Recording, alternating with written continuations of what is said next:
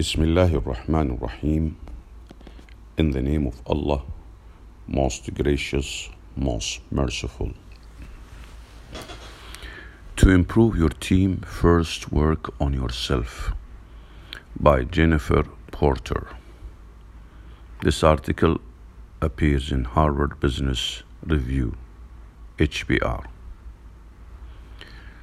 A colleague and I were recently meeting with a CEO and his leadership team, observing them as they discussed how to improve their annual planning process. As a team of 10 explored their current process, the conversation got heated. The team had been talking for 45 minutes. But it wasn't clear who was leading the discussion or what their objectives were.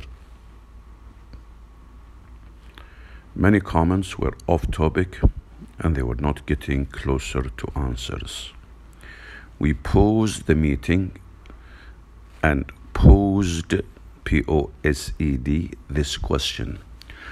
How are you reacting to this conversation, and what in you is causing your reaction? We were met with a blank stares. They asked us to repeat the question, seemingly surprised that we had asked them to take responsibility for their reactions. Surely we had meant to ask them what everyone else was doing wrong in the conversation, right? Leaders and teammates often tell us that their team is dysfunctional, their word, not ours, and ask us to help identify and fix the issue. When we dig deeper and ask them to describe what they are observing in detail, we typically hear that certain team members are problematic and need to change their behavior. We also hear vague statements about them, everyone else not knowing how to operate effectively. As experienced team development practitioners, we know that these are not accurate or helpful assessment of the situation. Teams are complex systems of individuals with different preferences, skills, experiences, perspectives, and habits. The odds of improving that complex system in a meaningful and sustainable way are higher if every team member, including the leader, learns to master these three foundational capabilities. They are internal self-awareness, external self-awareness, and personal accountability. Internal self-awareness. I once asked an executive I was coaching how he was feeling about a challenging situation. He replied, "You mean my emotions? I am an engineer and I don't think about emotions." He then changed the subject. This executive lacked internal self-awareness. Internal self-awareness involves understanding your feelings, beliefs, and values, your inner narrative.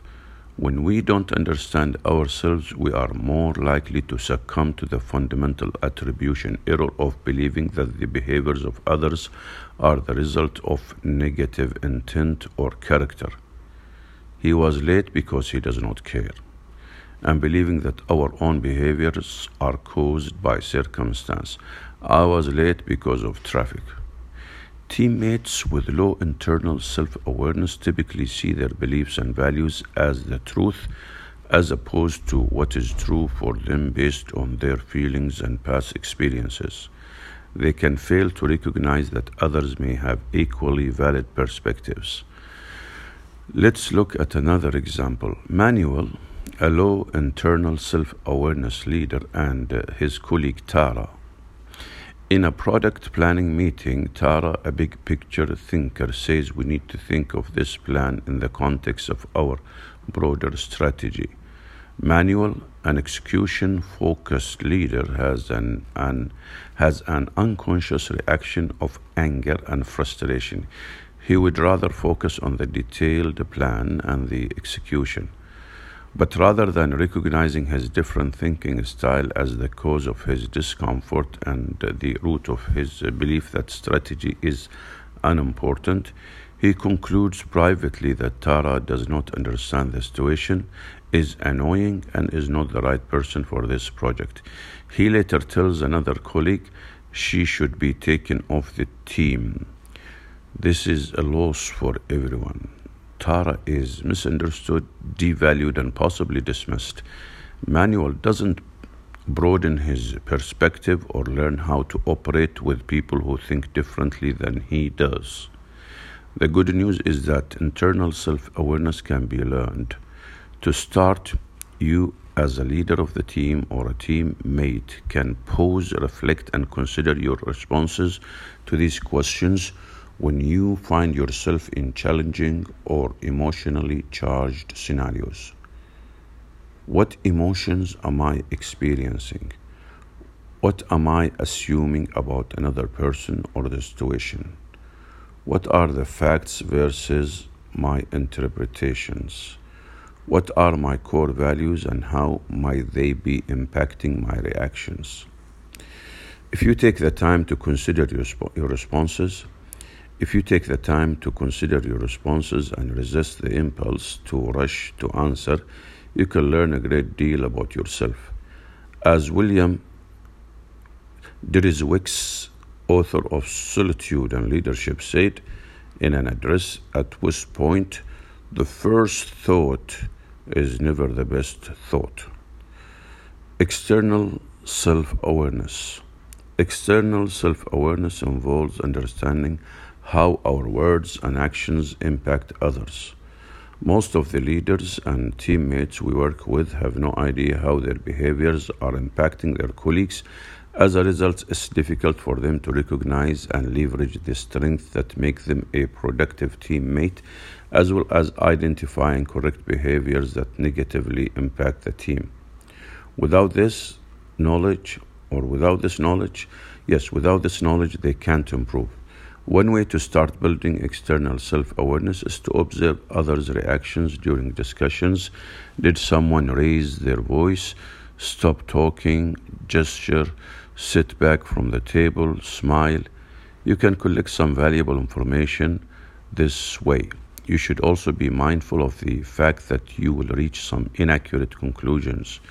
In these situations, remember that you are interpreting why colleagues react the way they do, and those interpretations will be influenced by your personal beliefs and experiences. Paying attention to your internal self-awareness and considering how you reached your initial conclusions will help. A more direct approach is to ask teammates for specific, straightforward feedback. What am I doing in team meetings that is helpful? What am I doing that is not helpful? If you could change one part of how I interact with the team, what would it be? This may feel risky and uncomfortable, but it's the only way you can get accurate data about the impact of your words and actions.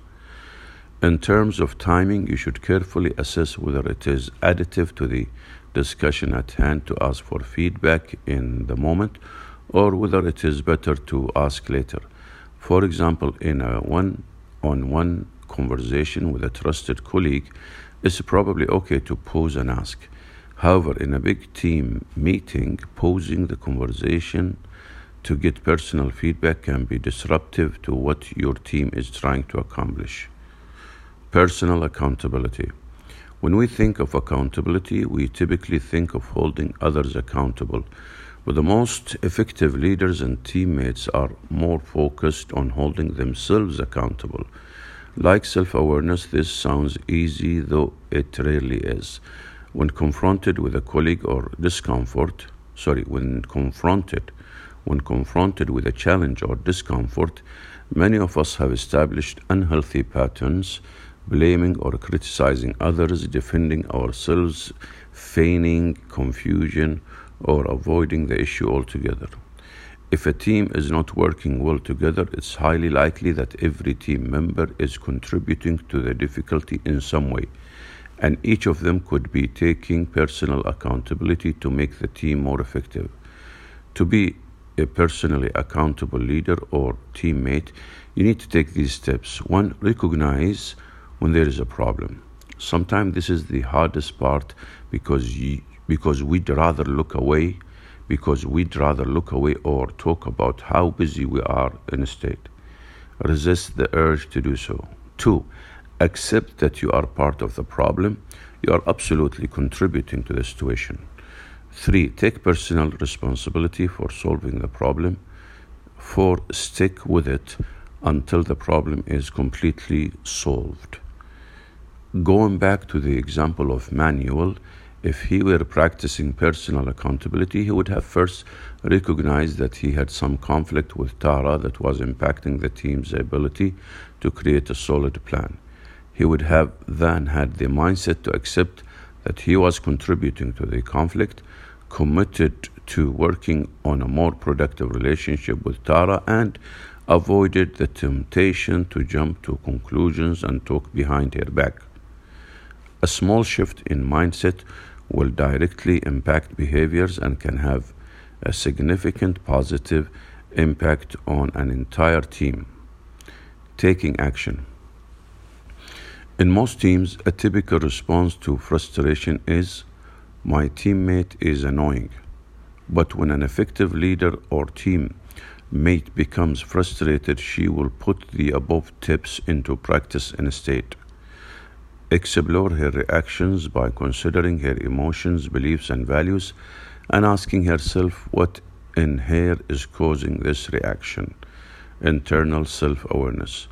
Consider the impact she may be having on others by observing or inquiry. External self-awareness. Assess how she is contributing to the situation and make a conscious choice about how to react to improve the team's outcomes. Personal accountability. Most teams we work with learn to operate more effectively by building and strengthening these 3 capabilities over time. Changing how we process information and respond requires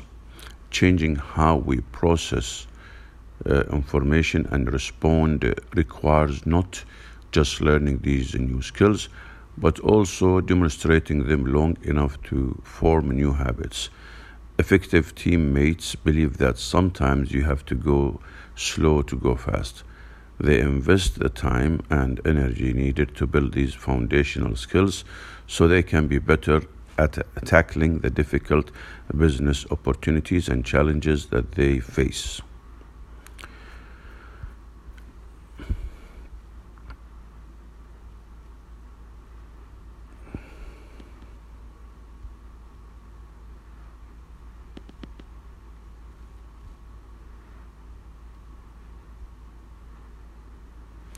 Alhamdulillah, praise be to Allah.